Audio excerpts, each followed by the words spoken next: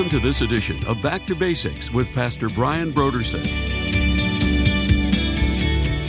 See, this is the battle that we have. The battle of faith is, do we believe that God is working today?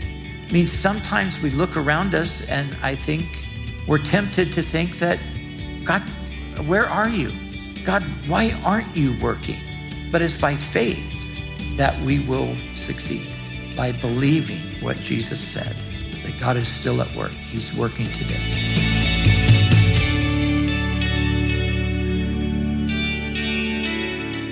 Today on Back to Basics, Pastor Brian continues his study in the Gospel of John. Join us as Pastor Brian concludes his teaching on John chapter 5, verses 1 through 30, in a message titled, God is Still at Work Today.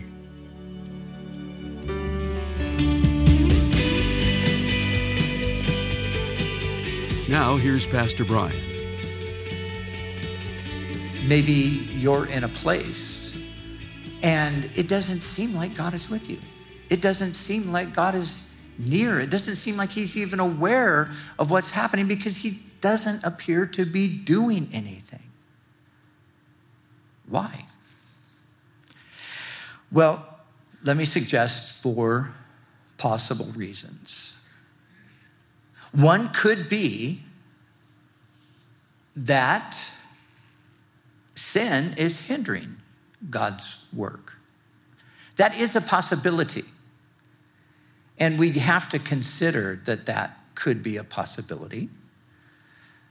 Many, many times, I think the devil wants us to think that that's always the case, which it's not. I just received a message from a friend today who said he's struggling with not feeling like God is punishing him. He's struggling to not feel like that's happening. I don't think that's what's happening. But in some cases, again, going back to this man where Jesus, as we go on in the story, after he heals him, the man had no idea who it was. Jesus had slipped away into the crowd. That's verse 13. Then 14, later, Jesus found him at the temple and said to him, "See, you are well again.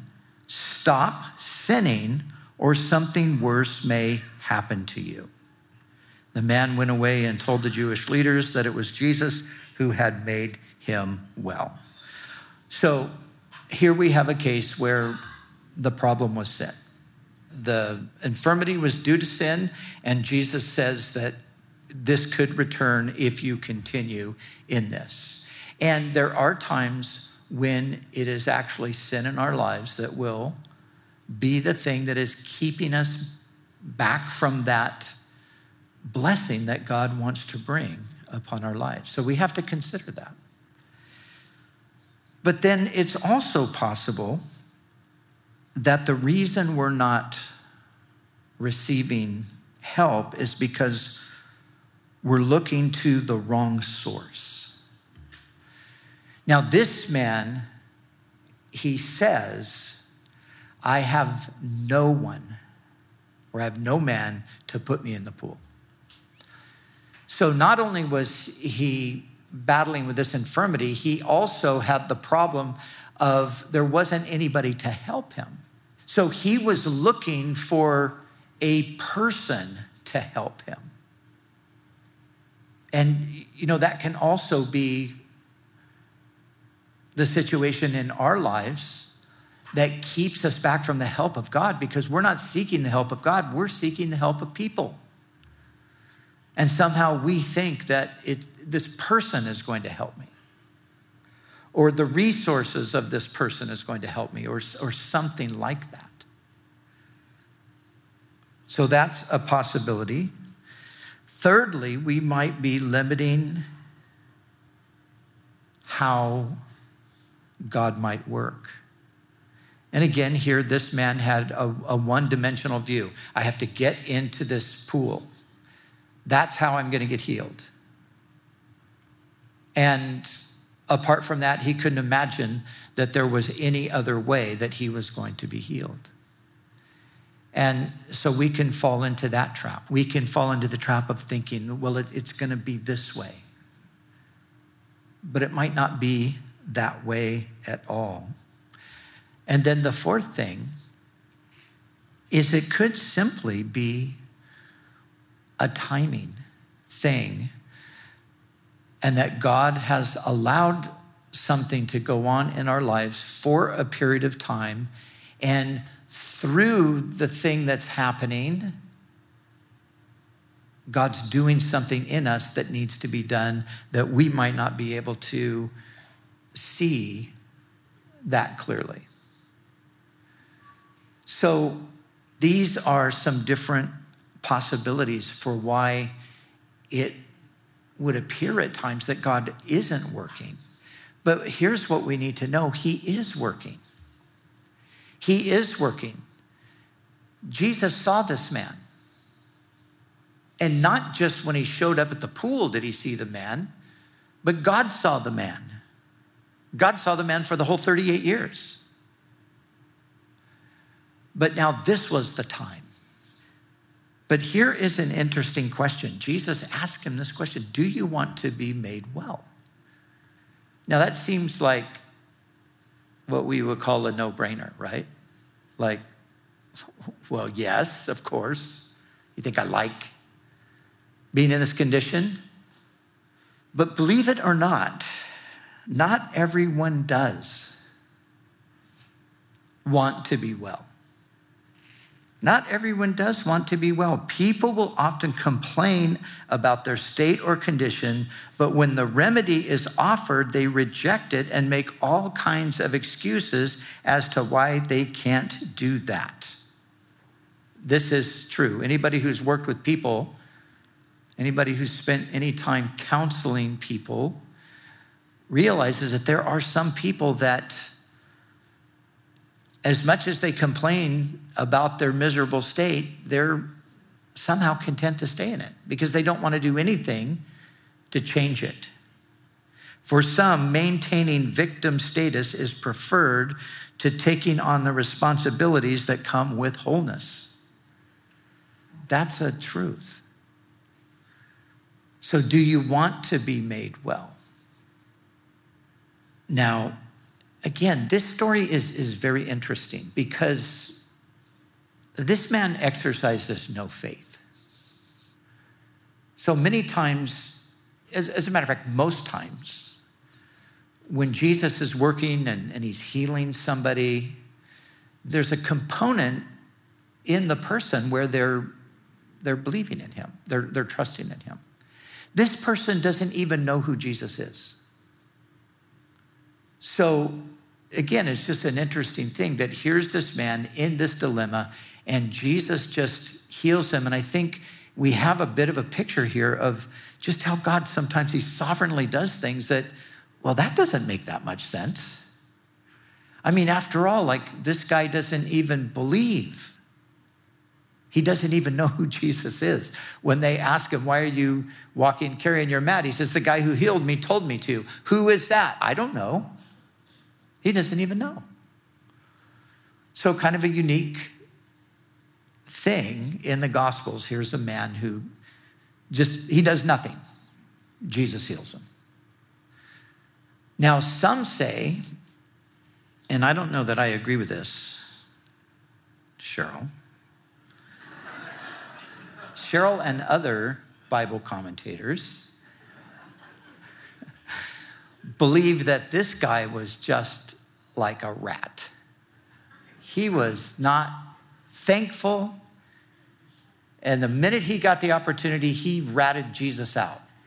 And he was the one who did it.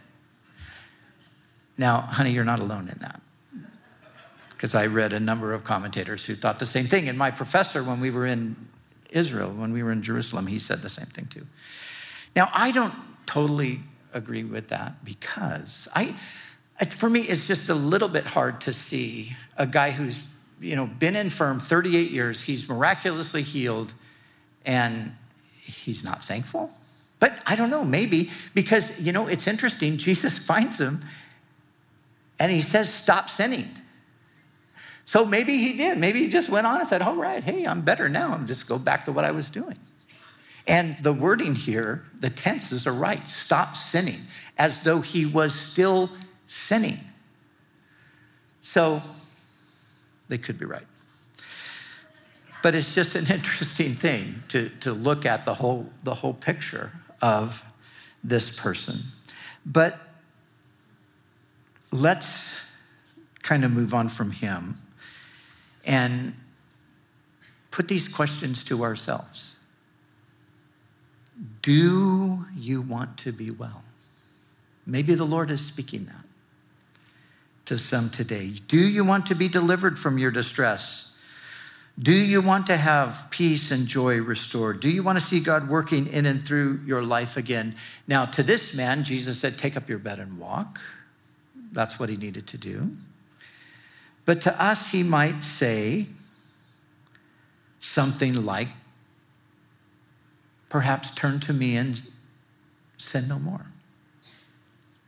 Again, maybe it is some sin in our lives that's preventing that ongoing work of the Spirit. But maybe it's not that. And maybe to us, the Lord would tell us to rest in him and to wait patiently for him.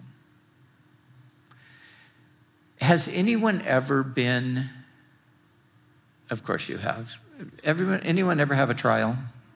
Anyone ever go through a difficulty?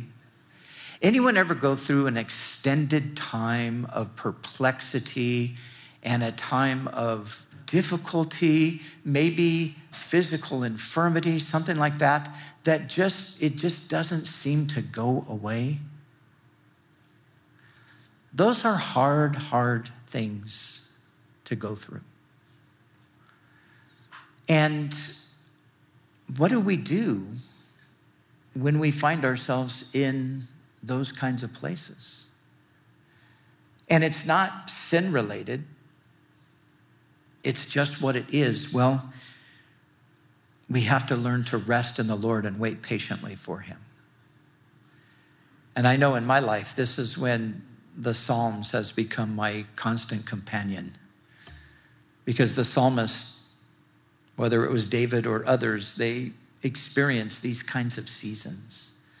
But the Lord perhaps is saying, rest and wait patiently.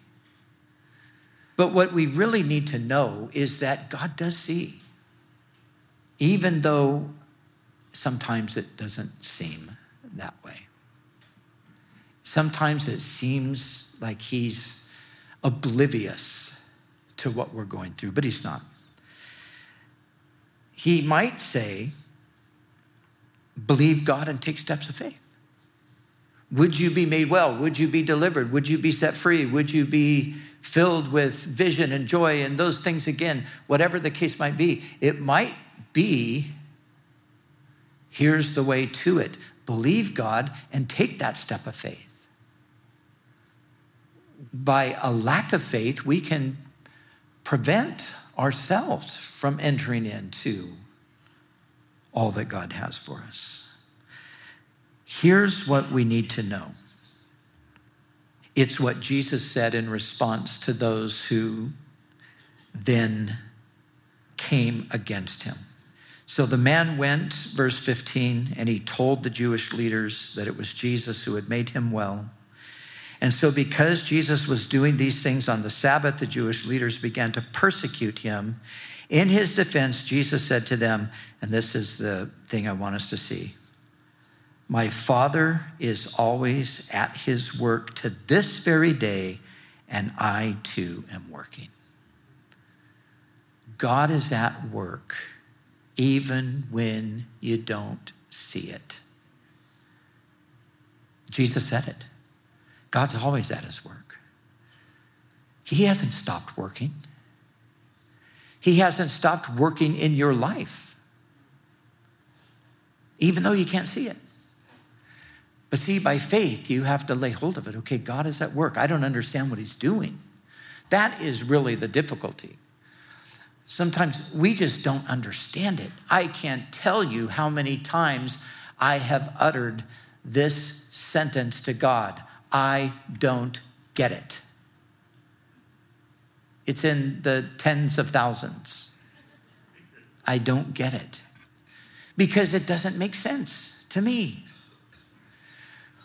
But by faith, I have to, you have to, we all have to, at certain points, we just have to fall back on this reality. God is working and Jesus is working too. That's what's happening. God is working. Jesus is working in the world today. He's working in the lives of people all around us. He's working in our lives. The mission began 2,000 years ago in Jerusalem and is circling the globe still today. It really struck me when I was in Jerusalem. It really hit me that this is where it began and this is where it will end. It started here, it will finish here. It started there with the Holy Spirit coming down upon those that were gathered in the upper room on the day of Pentecost, and them being sent forth out into the world. And for 2,000 years, the gospel has been circling the globe. And it's all going to come back to where it started. Back to Jerusalem. But God is working today, and what Jesus did for this man made him whole. He is still doing for any and all who will believe in and follow him. See, this is the battle that we have. The battle of faith is, do we believe that God is working today? I mean, sometimes we look around us and I think we're tempted to think that, God, where are you? God, why aren't you working? How come you're not doing anything to solve these problems or to, make things better in the lives of people we know and care about and love, or in the community at large, or the society in general, or even more personal, Lord, my own life? But it's by faith that we will succeed, by believing what Jesus said, that God is working. God is still at work. He's working today. And he will do for anyone what he did for this man, as we simply put our trust in him. Now, we have, as we do weekly, we have this opportunity. The thing I love about what we're doing each Sunday with communion, I love the fact that it just, to me, it's just a moment in time to reconnect with the Lord. The bread that reminds us of his body that was broken, the cup that speaks of his blood that was shed for us on the cross, his death, his resurrection, all those things, it's all encapsulated in this moment. And as we partake of this, it's a refreshing, it's a reminder. Lord, you're at work. What you did on the cross all those centuries ago, that thing you accomplished is still being accomplished in the world today. It's a time to recalibrate. And as we do that, I want us to also think about these other things that Jesus said. I'm just going to touch on them really quickly. In the final portion where Jesus is responding to them, having said that my Father is always at work and I am working too, it tells us that for this reason they tried all the more to kill him. Not only was he breaking the Sabbath, but he was even calling God his own Father, making himself equal with God. That's exactly what Jesus was doing. He was making himself equal with God. Why? Because he is equal with God. He's God the Son. They got it. They understood it. Liberal theologians say, oh no, Jesus never said he was God. No, we can't believe that. Jesus was just a man, just a good guy, like some people. Did Jesus never thought he was God? Well, his enemies sure thought that he was saying that. That is what he was saying. When he said, my Father, no Jew says my Father. The Jews would say our Father, collectively. But no Jew would say my Father, because that's indicating that you have the same nature as God. That's exactly what Jesus is saying. So think about that. Jesus is God. Verse 17. In verses 22, 28, and 29, we read that he is the judge of all. The Father has committed all judgment into the hands of the Son. And then in verse 23, we are told that he is to be honored just as the Father is honored. Jesus is saying these things to his detractors, that God has designated that he be honored just as the Father is honored. In verse 26, he has life in himself. Just as the Father has life in himself, so he is granted to the Son to have life in himself. You, me, everything else, everyone else, we're all contingent beings. We're contingent on something else. We don't have life in ourselves. We don't decide when we come into the world. We can't do anything about leaving it. We don't have that. One day life will be taken from us and it's gone because it's not ours. We don't possess it. Jesus possesses life in himself. That's why the Bible calls him the Prince of Life, or the author of life, or the source of life. So as we're partaking of the bread and the cup, let's be remembering who Jesus is. And let's put our problems over against who he is. And say, okay, Lord, this is who you are. This is what my problem is. I trust you. The final thing is verses 24 and 25, and let me read it. Jesus says, verily, or very truly, I tell you, whoever hears my word and believes in him who sent me has eternal life and will not come into judgment, but has crossed over from death to life. Wow. Whoever hears my word and believes has crossed over from the realm of death into the realm of life and will not come into judgment. There is no judgment. For those who have believed in Jesus, you passed from death into life.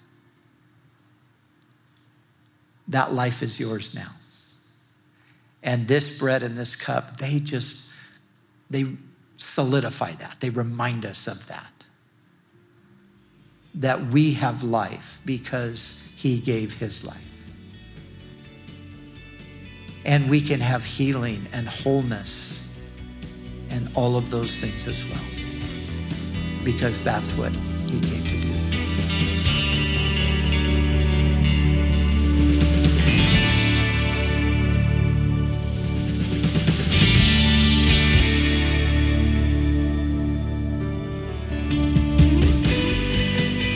For the month of May, Back to Basics Radio is offering a book titled Basic Christianity by John Stott.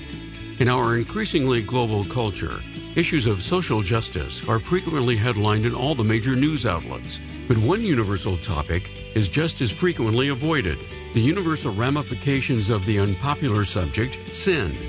Sin has enslaved all humanity, and the imagery of slavery appropriately captures the effects that sin has upon all of us. It destroys relationships, families, societies, and nations. Sin affects every social structure within our global culture, and the Bible only gives one hope for the abolition of the consequences of sin. And John Stott presents this hope clearly in this month's resource. If you have recognized the consequences of sin in your own life and are longing for freedom from both its grasp and its consequences, or if you know somebody who has, you need to get this month's resource from Back to Basics. The book Basic Christianity by John Stott is our gift to say thank you for your donation to Back to Basics. So we encourage you to call us right now at 1-800-733-6443 or visit us online at backtobasicsradio.com. We'd also like to remind you that all of our other resources are waiting for you at backtobasicsradio.com or by calling our request line at 1-800-733-6443. That's 1-800-733-6443. Our desire is to encourage you in your daily walk with God. We'll continue tomorrow with more valuable insights from Pastor Brian as we study together in the Gospel of John.